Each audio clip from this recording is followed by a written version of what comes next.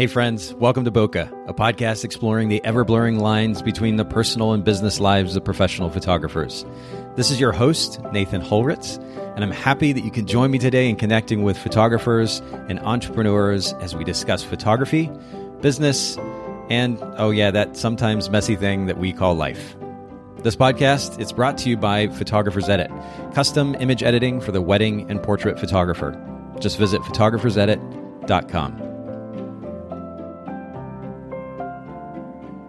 All right, Bokeh Podcast listeners, thank you so much for joining us. I would say on this rainy day, by the time you're listening to this episode, hopefully it's sunshiny where you are. It's a little bit of a cloudy, rainy day here in Chattanooga, but I'm with my friend Ray Barnes. Ray, thank you so much for making time for the Bokeh Podcast listeners.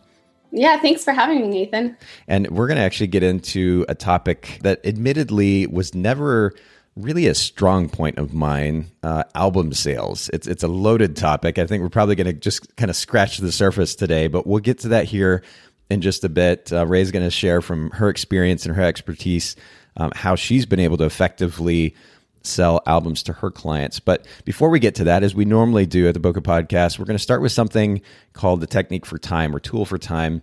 I'm curious, Ray, how do you create more space in your life for yourself, for your family, so that you have a little bit of free time left over at the end of the day? Yeah, this is something I've struggled with a lot over the years, but I have 4 little children between the ages of 3 and 9. Wow. So my time, I have to be very intentional with all of my time. Yeah. And some days I'm better at that than others, obviously. But, childcare limits helps me dedicate time to my business and then dedicate time to my children because I can't work while my children are all home. It's just too loud and too distracting. And if I'm halfway in one place and halfway in another place, everybody's losing. So the childcare time really helps me structure my time to be intentional. But obviously with 4 children, it's really hard for me to find time for myself. I feel like the only time I really get to myself is when I'm exercising or if I wake up super early and nobody's up yet, but that's sure. Early. Well, you're touching on multiple points here that are interesting. First of all, you mentioned the word intentional, and this is a word that's come up as of late on the podcast. I think it's good. As much as it's almost like a cliche word these days, you hear it thrown around a lot. If people are actually doing it, it can make all the difference in the world. You have this kind of innate set of parameters when it comes to your time, to your schedule, which is when your kids are at childcare. And it naturally forces you to get as much done as possible in that relatively limited amount of time. And I think that brings up a really good point, which is especially for those who don't necessarily have that type of just kind of forced upon them structure in their lives to create some parameters like that, because it does tend to kind of push us to get things done. And I know, like even today, as I'm getting ready to head out on the road tomorrow to do some marketing work for Photographers Edit in Arizona, I just have a natural timeline or a deadline in which I have to get certain number of things done. It just encourages me to work a little bit more efficiently. And I think it's good to have those kinds of parameters. So for those of you listening in, if you don't have those types of parameters in place, create them for yourself. It's not a difficult thing to do. Whether it's something as simple as, hey, you know what, I'm gonna set a timer here for an hour, and within this hour, I'm gonna get this one thing done or these 2 things done, and I can't work beyond that. So I need to work as efficiently as possible in order to complete that thing. It could be something as simple as that. Maybe it's a little bit more elaborate, but create parameters for yourself. The other thing that you mentioned that I think is not emphasized enough is the idea of multitasking. You said you have a hard time being able to truly be present or focus on what you're doing, the work that you're doing when your kids are around, and vice versa. And there's so much multitasking that goes on these days, and frankly, I'm guilty of it as well. But oh yeah, me too. It really does, as you pointed out, it takes away from our ability to truly kind of give everything to the task at hand, whether it's our work or our kids or relationship with a significant other or whatever it might be. Multitasking just isn't helping that. And it kills me to hear people kind of almost pride themselves in their supposed ability to be able to multitask.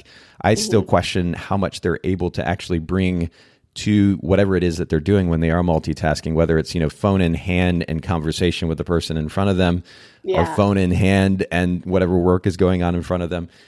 multitasking doesn't help you really truly bring your best. So focus on the task at hand. I think that's a really great recommendation. Absolutely. I used to be that kind of person that prided myself on multitasking. And then I realized I really wasn't doing my best. I really wasn't. I would try to work with my kids around and not my best work. And it seems like an obvious thing, but I'm so confused. I mean, I'm thinking back to a get together that I was at the other day in which there was good conversation happening in this small group of people.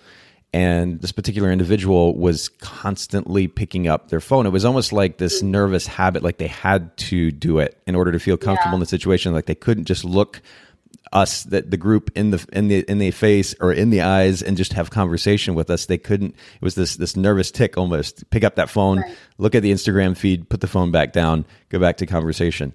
And I don't think there's enough conversation or enough emphasis put on multitasking, as we talked about, the significance of how that can actually be detrimental to our work and our relationships. But also, I don't think there's enough conversation around the reality, which is that our Instagram feeds and our Facebook feeds and our email, we don't have to respond to them right this second. Our business isn't going to crash if we don't respond to them right this second. We can dedicate the time that we're there having conversation with people or diving into work, and set those things aside for the time being, and then get back to that later on. We're not going to suffer as a result. So this is a good way to start off the conversation. I love this intentional effort at focusing on the work at hand. I think it's a good reminder for all of us. How do you like to spend that free time that you might get, whether it's on your own or with your family? What does that look like?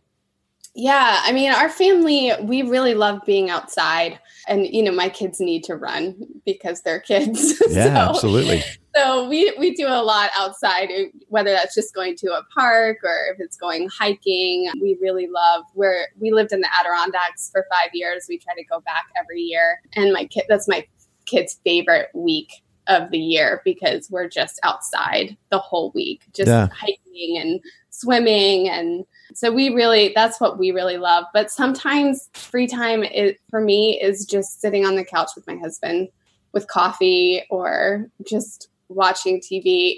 We're just, it's crazy with 4 kids and we get tired. So sometimes it's just nice to sit. It really is. It really is. And I have to go and add this side note here. Some of you listening in who've maybe been listening to the podcast for a little while, the question might be, why do you always ask your guests what they do with their free time? What's the point of that? It's not necessarily relevant to me. How does this relate to photography business? And really much of the Bokeh podcast centers around the idea of how to more effectively create freedom for ourselves as business owners. Yes, we're going to talk about photography. That's a big part of what we do. Yes, we're going to talk about business, also a big part of what we do.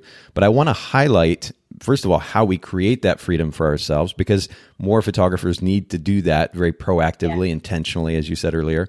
But then I love to have conversation about how we do actually spend our free time, because again, it highlights the importance of it. Ultimately, as entrepreneurs, if we're not making space or time for ourselves, for the important people in our lives, we're missing out. We're just not living the life that we could, and ultimately I think should be living as entrepreneurs. And so I love that. Yeah. And sometimes it's just the simple stuff that's great. Just being close, watching a show, having conversation about it, catching up on the day. Yeah, absolutely. I love that. And I wanted to touch back on that, like creating freedom for yourself and time off. I went through a season of my life where I had babies, or I was pregnant, or I had both, and I did not have childcare, and my work schedule looked like nap time and bedtime, and there was very little margin in my life. And I tell people often that my work hours, I really only work 24 to 30 hours a week. And part of that is that's my limit of my childcare. That's what I want to do. I don't want to do more than that. And my littlest is just turned 3 this week. But I would not be able to run a business without a lot of help. And I don't mean just childcare. I mean outsourcing all the things that drain me. And I think that's something I've noticed in the photography industry, is that we're being told we can do it all. We can do all the marketing, learn how to do this and learn how to do that. And you can do it all. And you can't unless you want to work 60 hours a week. Exactly. And I've done that, but that's not how I want to live anymore. Yeah, and you mentioned that word margin. There's actually a book called Margin that kind of centers around this idea. We'll make sure to link to that in the show notes as well. But this, I'm a huge fan of Gary Vaynerchuk. He's somebody that I bring up quite a bit on the podcast, and I'm a fan of him for certainly his work ethic. And also his very simple approach to doing business, where people tend to complicate things a lot of times. He keeps it really straightforward and simple. I love that. But I would be the first person to say that I am not one who wants to, like Gary, work 60, 80 hours a week. That's just not the lifestyle that I have planned for myself, that I want for myself. And a lot of that has to do with the very thing that we're talking about, which is relationships. I have made some adjustments in my life and work habits, even in recent months, largely inspired by Gary's work ethic, but I still don't ever care to be the 60, 80 hour a week entrepreneur because there are more important things in my life personally than that. So there is something to be said for prioritizing those things that are going to last beyond our business. And a lot of that centers around this notion of relationships. I mean, you've got 4 little ones running around. I have 2 slightly larger ones running around. Yeah. My daughter is 13. My son is 16. My daughter who's 13 is about 5'10". It's very easy to forget that she's still only 13. But regardless, those are the relationships that are right there in front of us. And the idea that instead of those relationships, we're stuck in front of the computer. And as you so wonderfully pointed out, because we're just holding on to everything rather than learning how to be an effective manager of our business and delegate those things that don't absolutely require us, we're just missing out as a result. So yeah, definitely take advantage of those resources out there, those services out there that can help you run your business. That's really, really important. So let's kind of move on to an even more personal element here of our conversation. And this is a fun one for me. What's something kind of random that most people don't know about Rae? I had to think really hard about this because I feel like I'm pretty open book when it comes to who I am. But I was asking my husband, I was like, what do people not know about me? And he was like, you don't often share that how much you love to sing. And that's just kind of a random thing. I was the lead in the High School Musical, and I never really talk about that. How fun. And do you still sing now? I mean, is it like sing in the shower kind of sing, or do you like, do you have outlets for all over the house? I mean, and my kids are getting to the age where they're just like, Mom, why don't you sing at church? So-and-so's mom sings at church. Yeah. And we once upon a time went to a very tiny church where we had to learn or lead music. Okay. So I did lead music and my husband played the guitar, but it's a very emotional thing for me. So I feel like I can often start crying because music moves me so deeply. So it's not something that I'm interested in doing on a stage. I'm glad I did it. But so I just sing to my kids all the time. We sing in the car all the time. And it's just something I do, but not many people know. That's cool though. What's your husband's name? Chris. So do you and Chris ever sing together? Like, does he also have a good voice?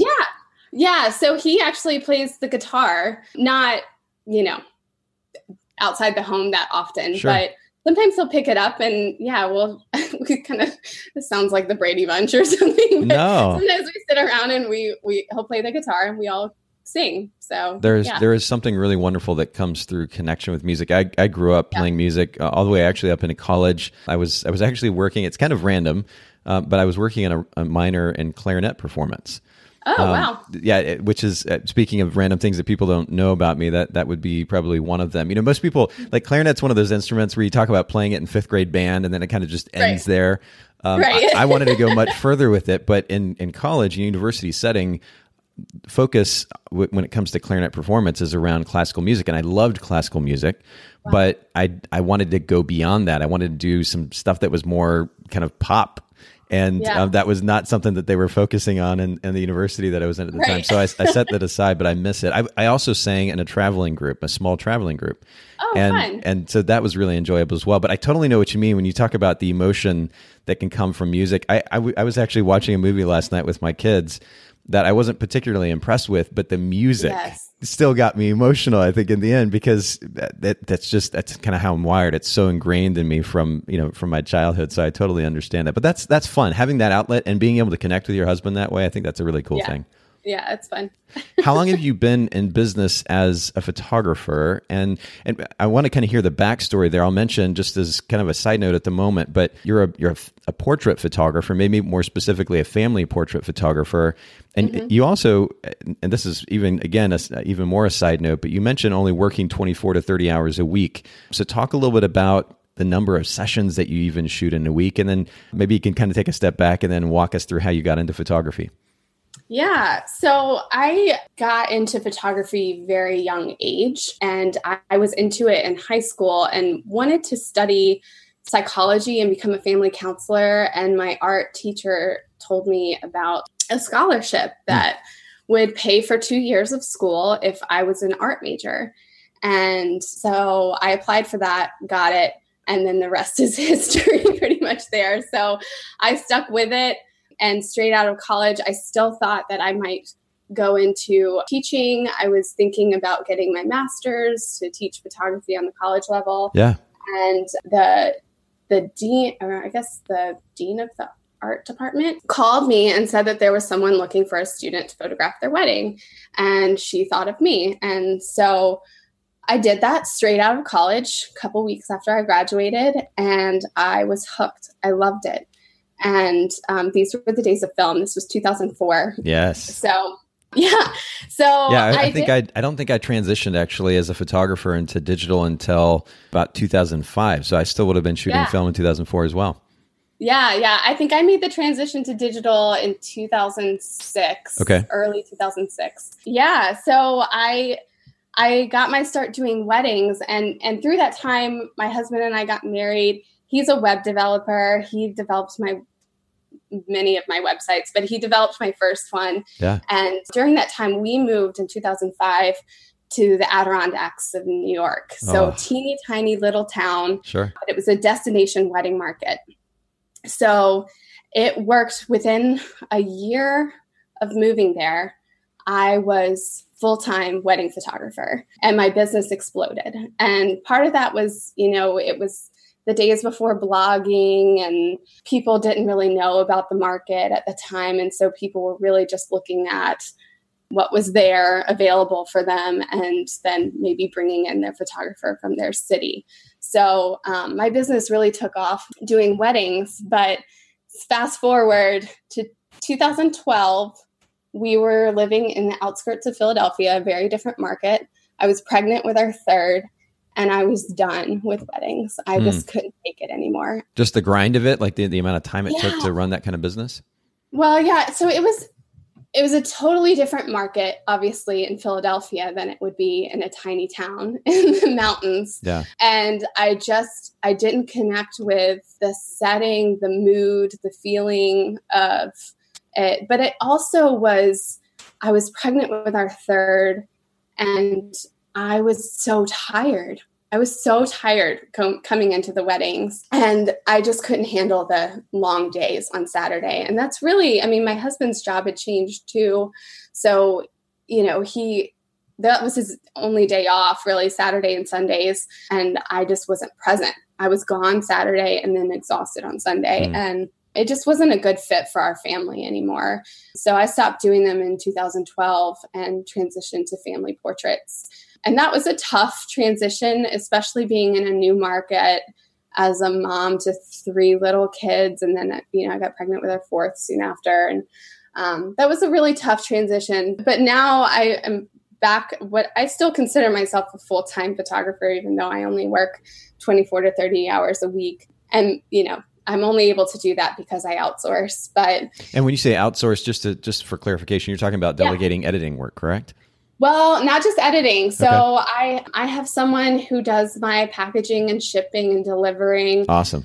I have someone who installs the wall art that people order. I have in the process of hiring a virtual assistant that's going to start taking over some of my client communications. Very cool. And part of that is so that I can be more present with my kids and not feel like I have to take a call on my day off. Yeah. And and then I have a great hands-on accountant that really helps keep me stay on top of a lot of my finances. I also, I'm trying to think, there's someone else I'm forgetting, but I've hired a marketing firm. So I outsource a lot of things. If I were doing all of that, it would definitely be over 40 hours a week. And what would you say, again, another aside here, but I think this is a really important conversation. What would you say to the person who's like, you know what, I don't like that costs a lot of money. Mm-hmm. What's your response in that case? Well, I get that. I really get that because I was there. There was the years 2011 to 2016 really were my years where I didn't have margin in my life, where I was working one day a week when my mother-in-law would take my kids, and nights and naps. And it was very, very stressful. And I felt like I couldn't afford childcare and I couldn't afford to outsource anything. But the funny thing is that once I took that leap to say, no, I really need to hire a babysitter for one day a week, then that allowed me to do better work, which ended up bringing in more work. Right. Which paid for her. Right.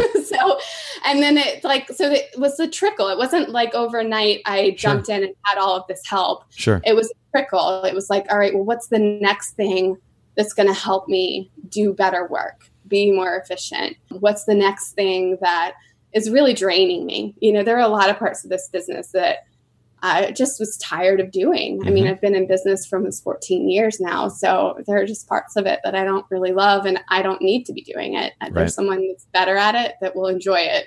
Yeah.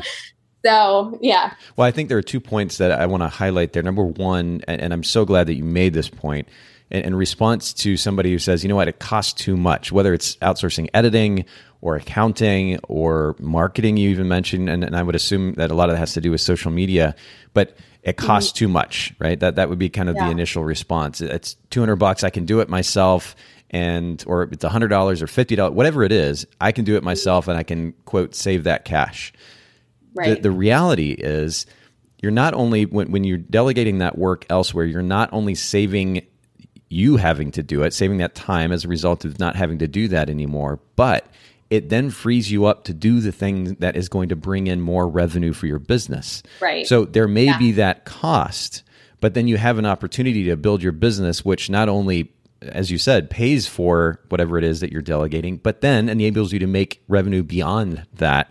And as a result, your business is growing. And that's the thing that is missed so many times in these conversations about delegation is it costs too much, and that's where the conversation ends. The photographer's not thinking about the bigger picture, which is that they actually have an opportunity to make even more money and, oh, by the way, do so more efficiently. It's best of both worlds, win-win situation. And so I can't recommend it enough. And I'm glad also that you pointed out the fact that it's not just editing, because some people might be like, well, hey, it's easy. You own an editing company. Of course you're talking about this. But the reality is that you, as a photography business owner, there are opportunities to outsource or delegate not only editing, but album design, accounting, marketing, admin work. Are you using a particular virtual assistant firm, or did you find somebody locally? No. Yeah, no, I just found her privately through another friend who's a photographer that has used her for years. So, but I know there are some firms out there, and, going back to that outsourcing, for me, it wasn't even just to make more money. It was at first realizing that my time was worth more. Right. I sat down, I think at the end of 2016, when I was starting to feel like, all right, I need to start vamping this up. I need to start building up my business. And I sat down and I timed myself on my editing, and I timed myself on all these different tasks, and looked at what, my hourly rate, ideally is. And I realized it's more expensive for me to do this than for me to outsource. It's cheaper for me to hire someone to do this for me. Right. Because it comes back down to childcare costs. I know not everybody has this, but that makes my hourly rate that much more pronounced to me, because if I'm paying a babysitter $15 an hour, well, Lord help me if I'm making minimum wage. Right.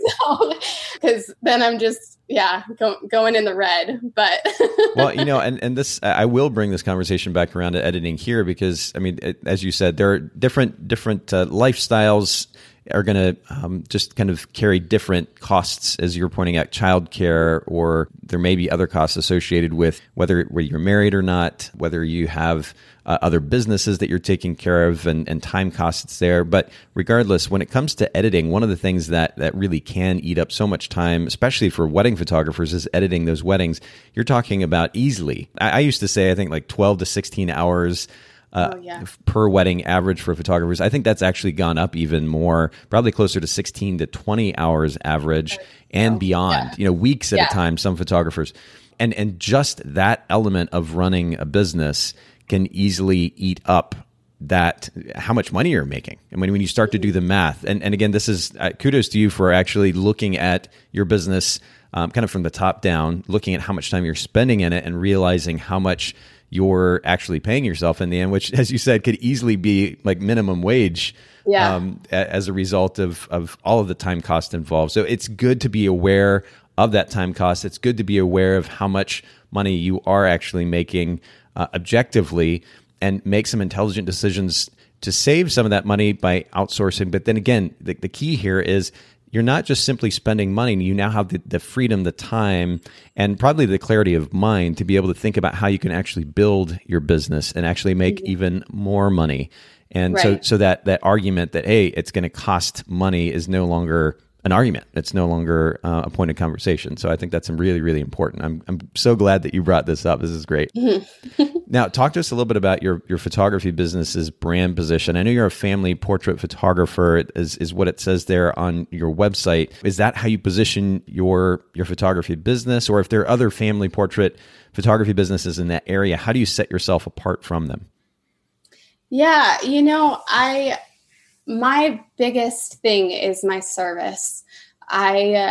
Once I do the session, I am very hands-on with my client, and I am from the very beginning. I will help them plan their outfits. I've even gone shopping for my clients, but I am the playful portrait photographer for busy parents. Many of my clients they're both working full-time, busy doctors, lawyers. They're busy people, and they don't have time for DIY. So I make everything as easy as possible for them. So after the session, I come back to their home. I show them their images.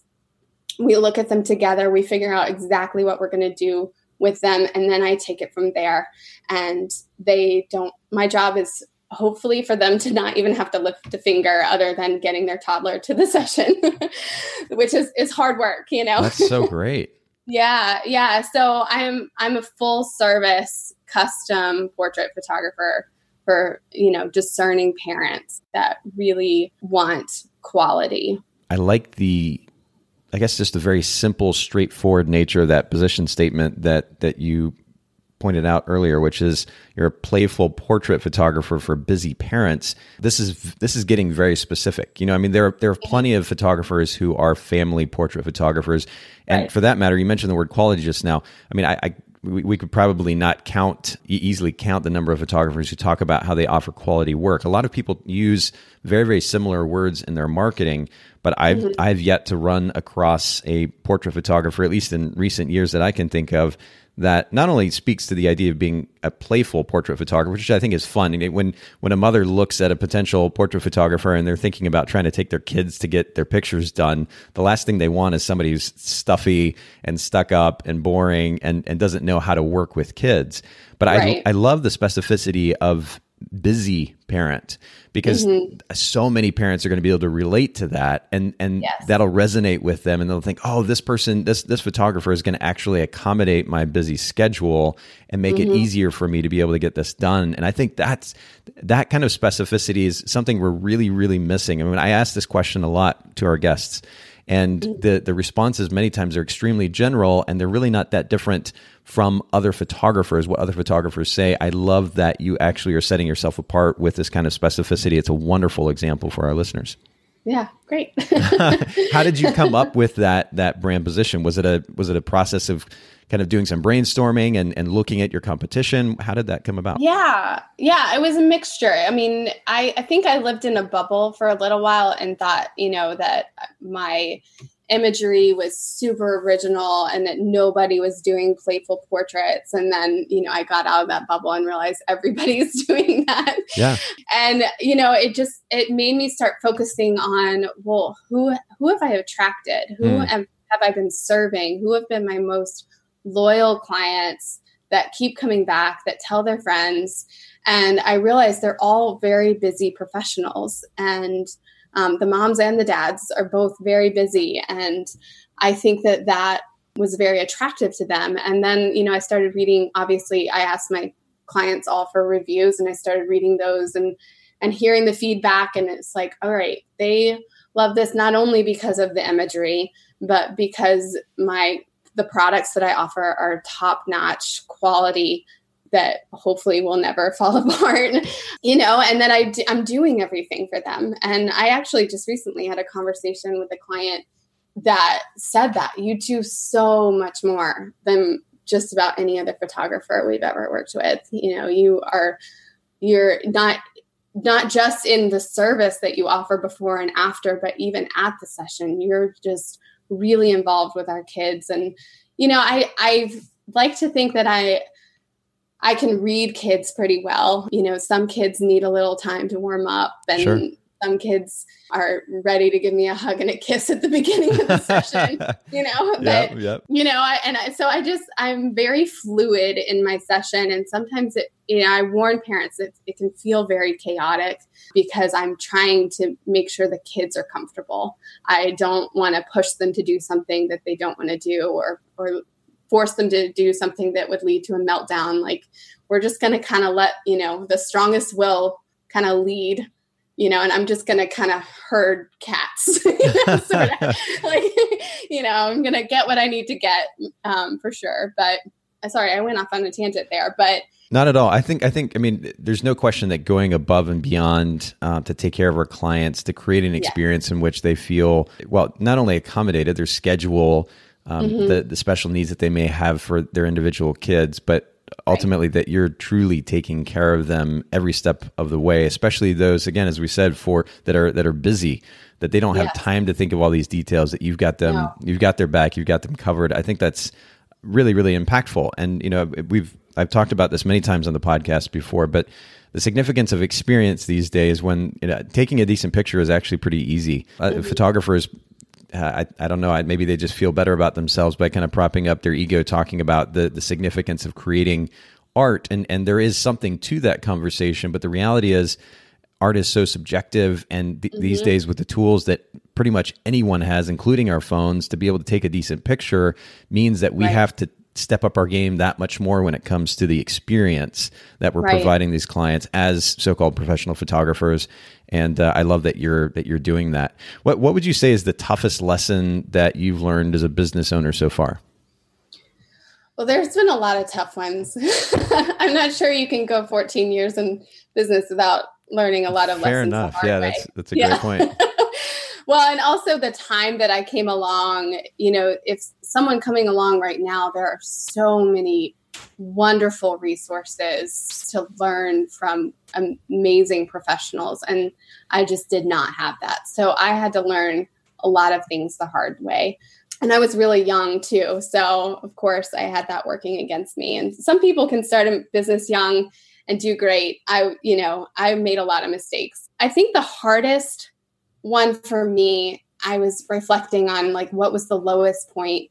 In 2008 was my first year having a 6-figure business, and it was amazing and it was crazy. I was pregnant that year, and I ended the year with $20,000 of credit card debt. Wow. Yeah. And I was about to have a baby in January, and I just had a breakdown. I just was looking at that and I just kept thinking, how did I have such an amazing year? And now I'm going on maternity leave with debt, not even anything to carry me over. Sure. And I got through it. We're hardcore Dave Ramsey fans. So, we got out of all sorts of debt over the course of the next few years there. But that moment really made me realize how I was planning. I was taking things month at a time. Like, all right, well, I have to bring in $8,000 a month to cover, my assistant, to cover my studio space, to cover, and I knew that, and I kept that going, but I wasn't thinking about that next year, how that next year was going to look. And I wasn't planning for the future. And I think that was a moment that I had to learn the hard way. But yeah, I think that was probably the toughest lesson, was just learning to plan for the future. And even, I knew I was having a baby, so I didn't really have an excuse, but Sure. there are certainly things that come up, where you don't know that you're going to have to take off a couple months. Right. You don't know if you're going to be in, an accident tomorrow, or if your family member is going to get really sick, or, so I think that that's probably one of the toughest lessons to learn, is learning how to financially plan for emergencies or just for a rainy day. Yeah, it's kind of funny. I swear conversations here at the Bokeh Podcast seem to go kind of in waves. We go through a series of episodes where there's a theme, and then we go to the next theme and the next series of episodes, and a theme as of late has been finances, and more specifically the importance of approaching your finances as a business owner from a bigger picture perspective, having overarching long-term goals that drive what you do. Literally the type of business model that you create, down to how you spend pretty much every hour of each of your work days. Everything is driven by these overarching goals. And it's that kind of big picture perspective, or big picture views, is something that I refer to it as. That comes from a book called Time Management from the Inside Out, a book by Julie Morgenstern. We'll link to it in the show notes. But this idea of a big picture view is something that's really, really important, because as photography business owners, and I'll raise my hand as well, I'm certainly guilty of it. It's easy to kind of get stuck in the weeds and just simply react to whatever is happening in front of you. Right. Versus actually taking a step back. And really, it could take as little as an hour, maybe two at the most, to just sit down and think about where you're at financially on a personal level, and then how that translates to your business, and then set some very clear goals that are relevant to where you're at and where you want to be. It's so important to maintain that perspective as business owners, so you then don't end up at the end of the year or facing a tough situation. You're like, oh, how did I get here? Right. Yeah. Really being proactive instead of reactive. And I think that was my big lesson. Like, I had just been living in a reactive, okay, we need this for this, and we need this for this. But I wasn't thinking proactively, like, well, I probably should take 2 months off to take care of this baby. And I couldn't, because I had not planned for such. Yeah. So how do you, this really could be another episode or two in and of themselves, but what would you say to a photographer who feels like they're kind of in that place right now, where they're stuck, they're trying to make it month to month, book enough business, like you said, to cover the cost expenses of running their business, plus hopefully, pay the bills and eat some food. What would you say would be just a first, step or two that they can take that would make a big impact when it comes to the way that they're managing their finances? Yeah, I think the very first thing that I encourage people to do is to really run the cost of doing business. I don't think enough creative professionals do that when they're running their own business. And it sounds so simple, but really sitting down and looking at all of the costs that you have. Because you think, well, it's only $40 here or $10 here, but things add up. And really making sure that the percentage of what's coming in that's going towards running that business isn't too high. You want to make sure that you're keeping some, but that you're also saving. That's one thing that I preach. I'll preach to the cows come home. Yep. That you really want to make sure that you are saving so that you don't ever go into debt. And a lot of people, running your cost of doing business will change probably your pricing. I feel like our industry has become a race to the bottom, that things have just gotten cheaper and cheaper and cheaper, and these businesses just aren't going to be sustainable. And I think that going back to that, being proactive instead of reactive. I see some photographers charge based on, well, I want to make this per hour, and this shoot only takes me 4 hours to complete, but you're not thinking about all the hours that go into your marketing or your communicating with inquiries that don't book, or, all the little managing your finances and all the little things that add up. Not to mention the roughly 30% that's going to go to the government as well. Yeah. Yeah, that's the thing too. I'm like, you have to plan for taxes. They love taking those taxes out of the small businesses. And so I think that really, it sounds so simple to do that, but it's something a lot of people miss when they're setting up their pricing, that they're not priced for profit or sustainability. Yeah, it's so true. And I'm glad that you made that point, because, and this is something also that's been a bit of a theme, but we've been talking about the reality, which is that, pricing, it's oddly complicated, or photographers make it oddly complicated at times when really much of that, the pricing that you establish for your business, whether you're a portrait photographer or a wedding photographer, should be driven by your goals and your needs, and maybe even your wants as well, rather than, I know you can go take classes, I think, and workshops on pricing and how to price this and how to price that. And to be clear, it's important to be aware of your market, your target market, and your pricing should be relevant to that. But you should also be just very, very clear about the money that you need to make, that you want to make as it relates to your goals, and establish your pricing based on that. And then as far as being aware of your numbers, and this is also something we've been talking about recently, but simply having a QuickBooks Online account in which you're plugging everything in, your revenue, your expenses, so that you have a very clear picture of your profit and loss, and the numbers that are going out, that are coming in, and ultimately be able to make intelligent decisions based on that information. It's not just about easily paying taxes, whether it's sales tax or your income tax or otherwise. It's also about being aware of the numbers that are running through your business so that you can make intelligent decisions, certainly about your pricing, certainly about the clients that you're going after, and not just simply reacting to whatever may be going on in the moment. So a very, very loaded topic, and we really could spend multiple episodes on it, but I'm glad that you bring up these points. They're really important for our listeners to keep in mind. On a little bit maybe more trivial note, I'm curious what a favorite piece of gear is in your camera bag these days. Yeah, so I'm a Nikon girl. I shoot with a Nikon D5. I also have the D3S. I like to take two bodies with me, especially when I'm working with toddlers, because they move really fast. So I often keep two very different lenses on those bodies and switch them around as needed. I have a 70 to 200 2.8 that I've had for 12 years. It's probably time to replace it. But that's when it's still one of my favorite lenses, especially if I can get far enough away. So my lenses change based on who I'm photographing. Obviously, if I'm in someone's home doing a newborn session, I don't even bring my 70 to 200. I'm shooting with my 50 or maybe my 85. My 17 to 35 is a very popular one on my camera.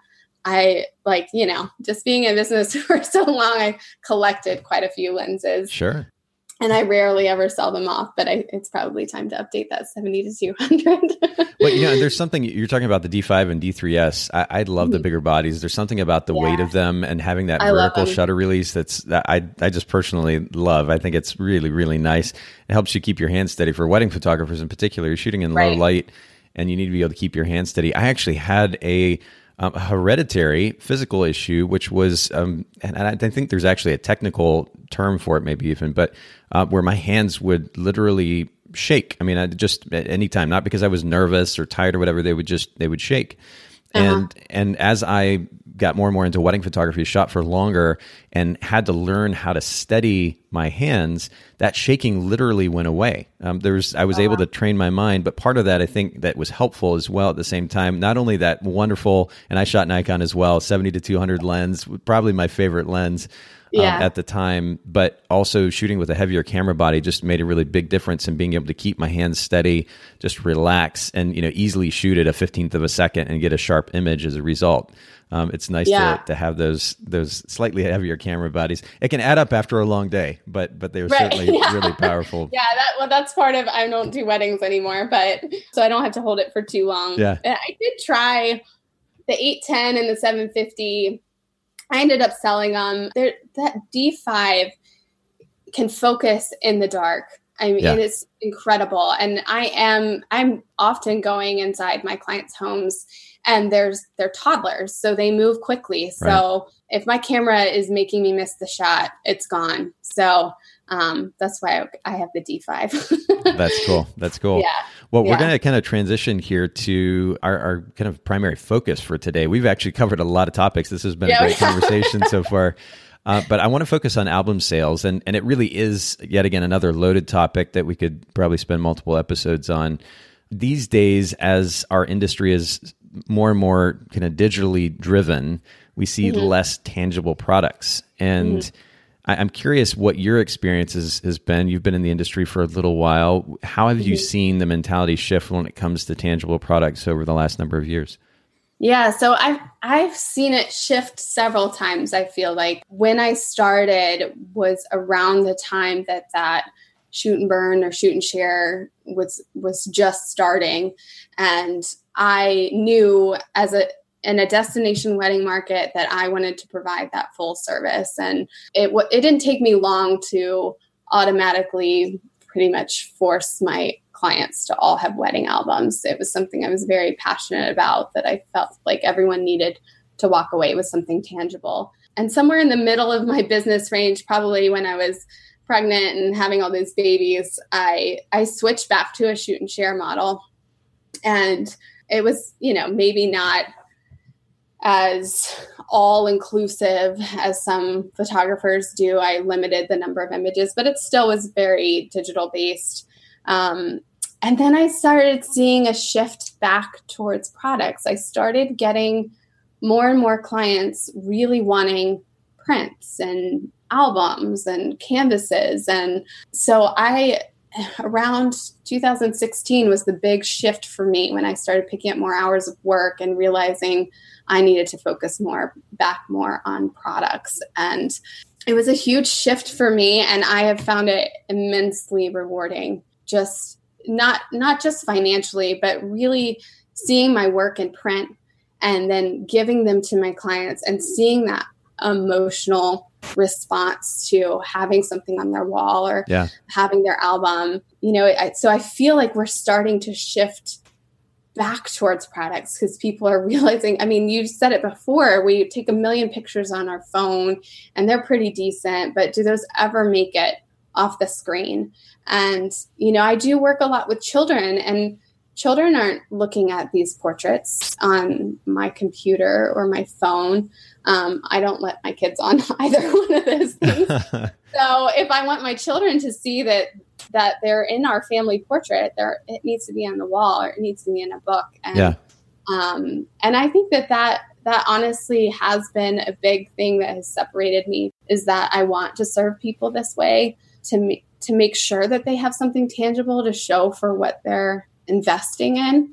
I'm not cheap. I've never been cheap, but I knew that I needed to raise my prices, and I couldn't imagine doing so without adding the value of something tangible. And like I said before, I serve busy parents, so if they wanted to get something printed or framed, they may never get around to it. Or if they do, they get frustrated because they've spent so much time trying to figure it out. Right. So I saved them a lot of time. What would you say is the, I don't know, where is the balance between kind of giving in to what clients seem to actually desire, which is just give me the digital files, because that's quick and it's convenient and it's easy and it's all I really care about. I just want to be able to scroll through them and look on the phone, or share them on Facebook, because that's convenient, it's immediate.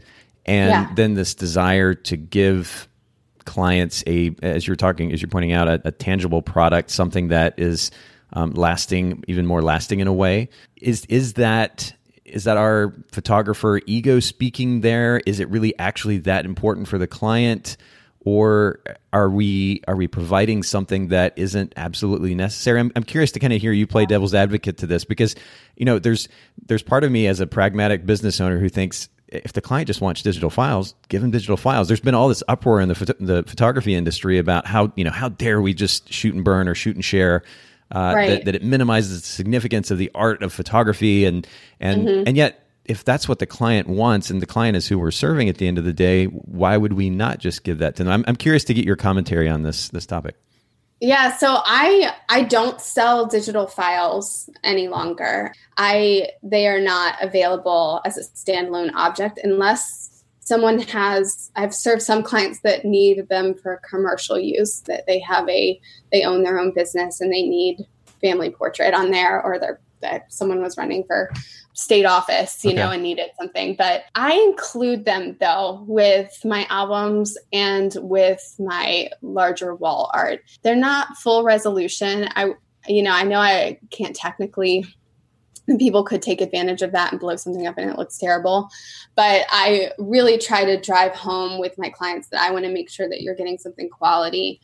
But I'm not opposed to giving them the smaller digital files so that they can share on Facebook, or so they can print little 5x7s for all the grandparents, or, you know, and I certainly will print them for them. So I do have clients, I have one extreme and the other. You know, I have some clients that just want the album. Sure. They'll get the digital, they'll put the album on the shelf and, you know, look through it every once in a while, but they have the digital files that they have on their computer, and that's fine. And then I have clients that I do everything for. You know, I'm printing their Christmas cards, I'm hanging multiple wall galleries, I'm doing an album, I'm doing all the prints for the grandparents, and, you know, I'm doing all the things that they possibly could need because they're busy. So, you know, I kind of want to meet people in the middle that way, but that's my hard line though, that I charge enough that I want to be sure that they have something to show for it. So if someone is like, no, I really don't want an album, I just want the digitals, I'm like, well, it costs the same.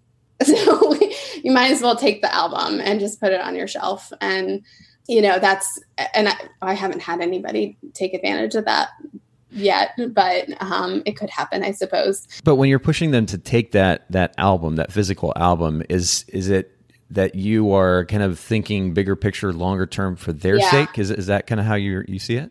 It is. And, you know, I don't want to get argumentative with inquiries or with clients. Sure. But as a parent myself, we have tons of albums and books of our kids. Every time we've hired a professional, we've always had a book or an album printed. Yeah.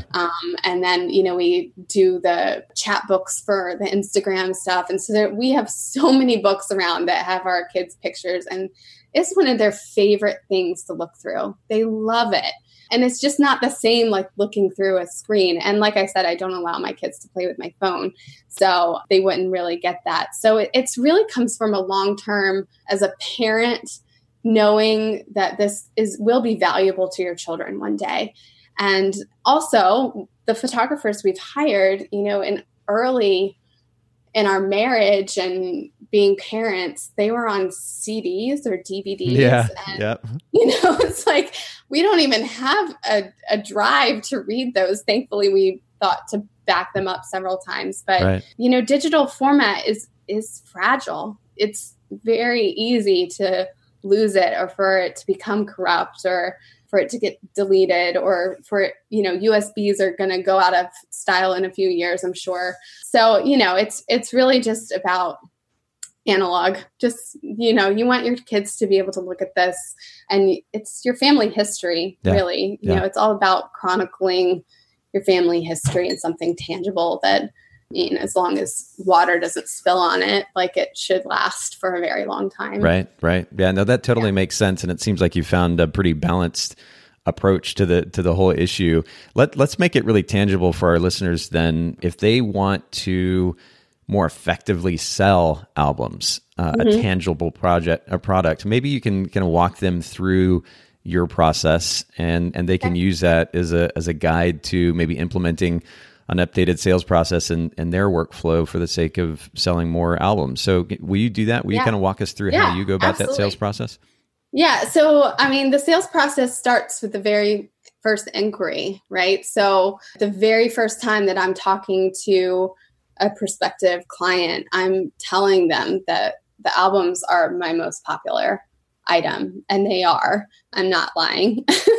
But it starts with the very first part of inquiring with them. Once I've heard their story, once I've talked to them about what they're envisioning and all of those things, then, I start them through the process of talking about albums that many of my clients love so many images that it's just too many to put on the wall. So most of my clients end up going for an album. And if I can interject right there, Ray, I love that you're doing this from the very beginning. I think it's important for our listeners to note that, that sales process doesn't happen. It's not just suddenly forced on the client at the very end, that you do it from the very beginning, and you're almost, in a sense, kind of managing their expectations in a way. Yes. You're saying, hey, look, this album, this is what we're working toward. It's not just that I'm going to give you a really great image. I'm going to do that, but we're working toward creating this beautiful album. And I think that's a really great point. Yeah, absolutely. I want to set them up for also their expectations of what they might be investing. My albums are often the most expensive item on my price list. So, some people will be like, oh, I don't think I'm going to spend that much. Obviously, I'm not high pressure. If you decide you don't want an album, that's totally fine. We can just work with what you want. But I want to set them up for that. This is possible. This is popular. Yeah. This is what you can expect. So yeah, absolutely. The sales process starts from the very first point of contact. So with the inquiry. Okay, cool. Take us to the next step then.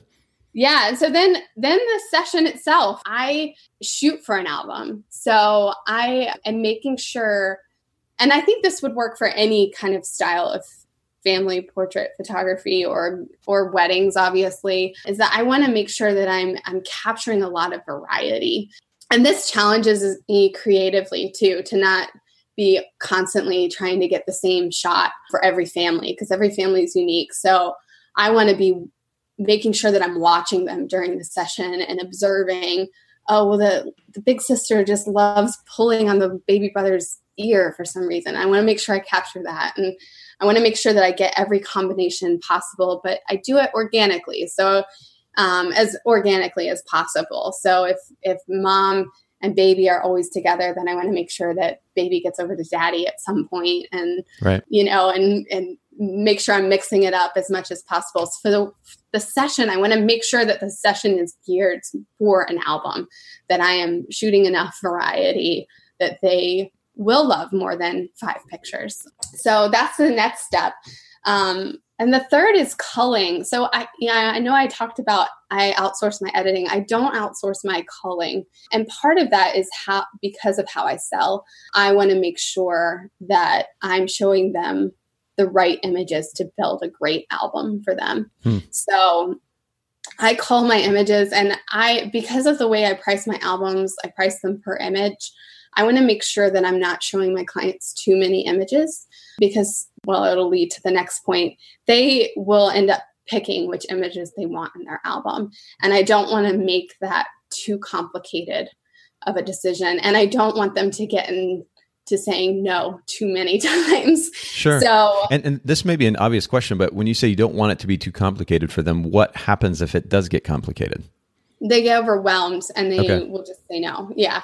So when I cull my images, once upon a time, I used to show people 100 to 170 images in their gallery, and that's just way too many. So I narrow it down to ideally 50, sometimes 45, sometimes 55.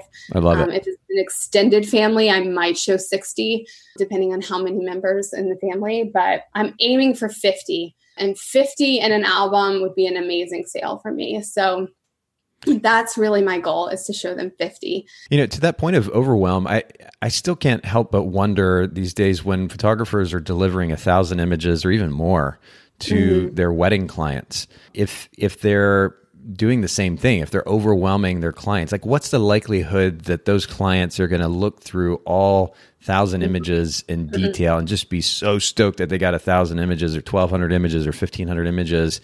Would they not enjoy the finished product a little bit more if they only had to go through, say, 600 images, but they were all just absolutely stunning? Amazing. Yeah. Right? Yeah. So that was part of my process too, is that realizing that if I'm not narrowing these down for my clients, it's going to be even harder for them, because they love the people in these images. They are emotionally connected to these people. I'm not so much, right. I love my clients, but I don't love them like they're my children. So, they are going to have a much harder time narrowing it down than I am.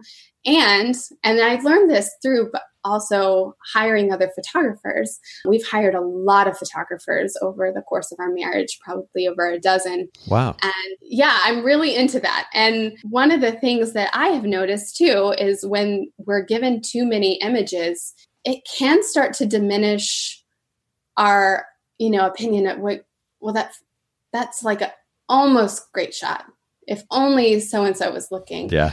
So I've started getting to the point in my culling process that, well, if it's almost a great shot, then it's not a great shot. So I got to take it out. Technically this looks great, but dad's making a weird face. Well, you got to take it out. The only time I ever make exceptions is if it's a whole family portrait and there really wasn't one where everybody looks amazing. And so I tell them I have an editor that can, do some face swapping between these two. So Sure. We can merge these two images together. Yeah. But that's really the only time I make an exception if it's the large family portrait. And I try not to do that more than once for a session because I don't want them to start getting in that mindset of me swapping a lot of heads, all of that. But yeah, it's really important to make sure that you're not making the decision process too hard. And if they start saying no too many times, then it's going to become easier for them to say no. And then obviously the sales would then suffer as well. Okay. So we're going to start then. So we start with the inquiry. Yeah. And like you said, you kind of set their expectations. Albums are the most popular product. And I like that mentality that you go into it with. You manage their expectations. Then the session, you said you're shooting for an album. You're keeping that album in mind. You're photographing accordingly. Then the culling process, narrow it down to 45, 50 images, kind of minimize the complication or the overwhelm when it comes to choosing images for the album. What would be the next step then?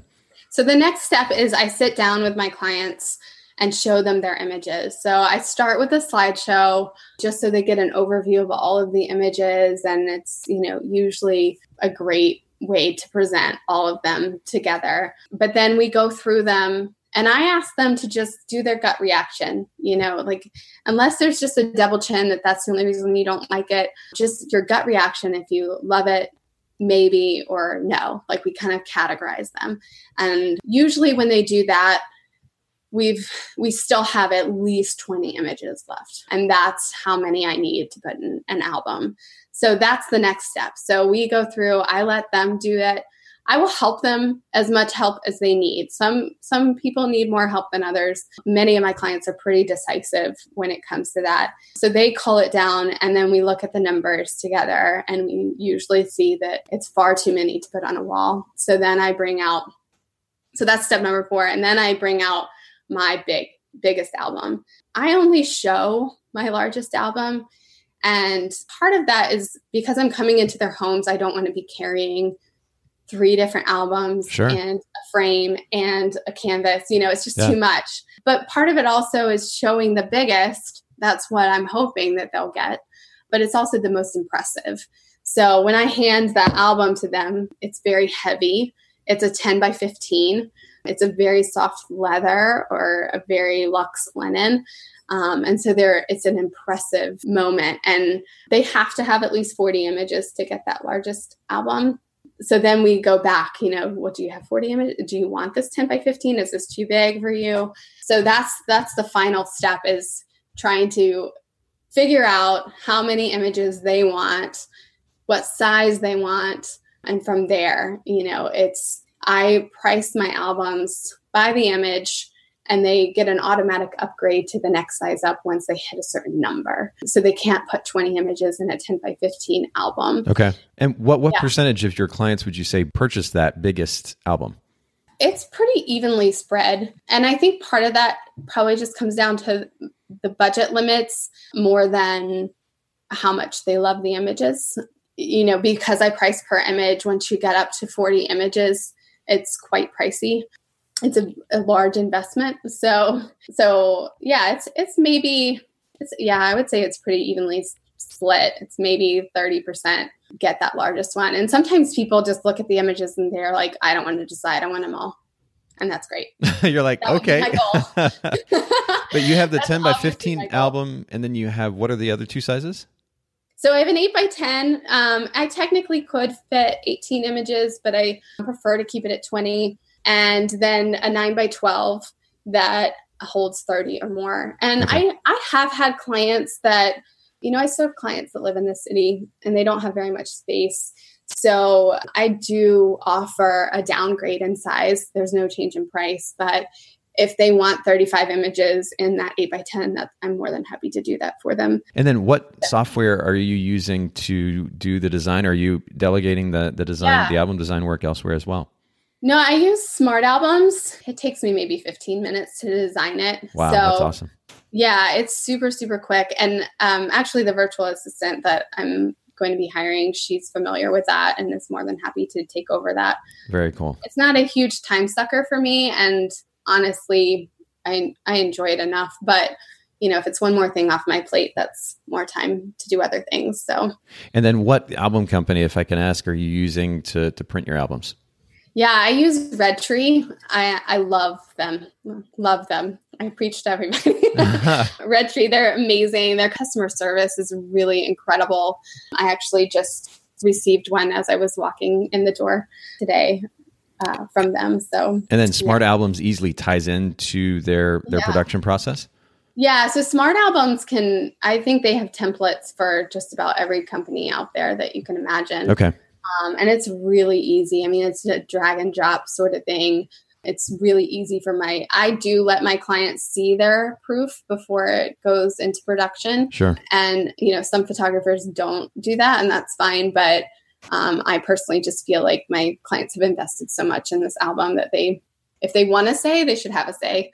So, but Smart Albums makes it super easy with their proofing system that my clients can make little notes on each page of any changes that they want. And more often than not, my clients are 100% fine and just approve it. But I do get some clients that want just a few little changes there. And what percentage of the time are you doing that kind of approval process in person versus virtually? I mean, it's nice to have that tool that enables them to be able to comment virtually on their own time. Yeah. How does that work? Yeah, so it's all virtually. When I did weddings, I would pre-design their album before the sales appointment. And I would highly recommend that for anyone doing weddings, just because it's a lot to ask someone to sift through even 500 or 600 images. That's a lot to ask somebody to sift through at a sales appointment. So I used to pre-design when I did weddings, and then we would work through do you need to swap something out? But otherwise with portraits, they've already selected all the images. They're not swapping out images. I don't show them proofs online other than their album. It's really just a quick approval. And so that's always done virtually. Well, anything to simplify and make more convenient the process. That's really, really wonderful. Well, this has been one of the more kind of inclusive conversations that I can think of. Is we've covered so many different things, but ultimately this conversation around album design and then sales has been really wonderful. And I really can't thank you enough for taking the time to kind of walk us through the whole process. Maybe just to kind of finish our conversation, what one big idea should photographers kind of keep in mind in order to more effectively sell albums? Yeah, I think one of the things, we already talked through those my 5 steps of selling them the album. But one of the things that I see done poorly, I should say, and that I've done also, is when it comes to pricing an album, really they should be priced per image. And I can't say that enough, because the value of what we as photographers produce for our clients is in the imagery, ultimately, not in the page it's printed on. And so Redtree they make stunning, stunning albums. I love their work. It's beautiful. I want to make sure that I'm getting high quality album produced for my client, but the value is in those images. And I think by pricing it per image, it communicates to your client too that the value is there. It's not in just the album. You are choosing exactly what you want to go into this to tell your family's story. And I think that ultimately is what we need to do for our clients, is to communicate that this is a piece of your family's history. We're chronicling your family's history. But also, I mean, it sounds so boring, but taking pictures of your album, showing them on social media, showing them on your blog posts, you show what you want to sell. And that doesn't just mean showing maternity and newborn when that's what you want to photograph. It means showing the albums and showing the canvases. And, It's a great point. Yeah. So I think that, can't be communicated too much. I really try to do that as much as possible in my Instagram, my Facebook, my Insta stories, my blog posts. I always am trying to show exactly what the client purchased. Wonderful. Well, I think that's a beautiful way to kind of sum up our conversation. And I'd love, if you don't mind, if you'd share with our listeners where they can find you online, your website and social media as well. Yeah. So I'm raybarnes.com, Ray with an E and Barnes with an E. Facebook and Instagram are both Ray Barnes Photo. I have a group on Facebook called Ray Barnes Education. It's a closed group just to photographers, but I like to help people with their businesses, and we do some Facebook Lives in there. So those are the main places to find me. Perfect. Ray, RAEBARNES, raybarnes.com, and then Ray Barnes Photo, like we said. And I thank you so much, Ray, for making time for the Bokeh Podcast today. This has been a really, really lovely conversation. Yeah, thank you, Nathan. I really appreciate you having me. Thanks so much for listening to the Bokeh Podcast today. Will you let us know what you think by leaving a review of the podcast in iTunes or maybe in the Apple Podcast app? And I'd love to hear from you personally with your thoughts about the podcast, maybe suggestions about future topics and guests for the show. My direct email is nathan@photographersedit.com. The Bokeh Podcast is brought to you by Photographers Edit, custom image editing for the wedding and portrait photographer. Just visit photographersedit.com.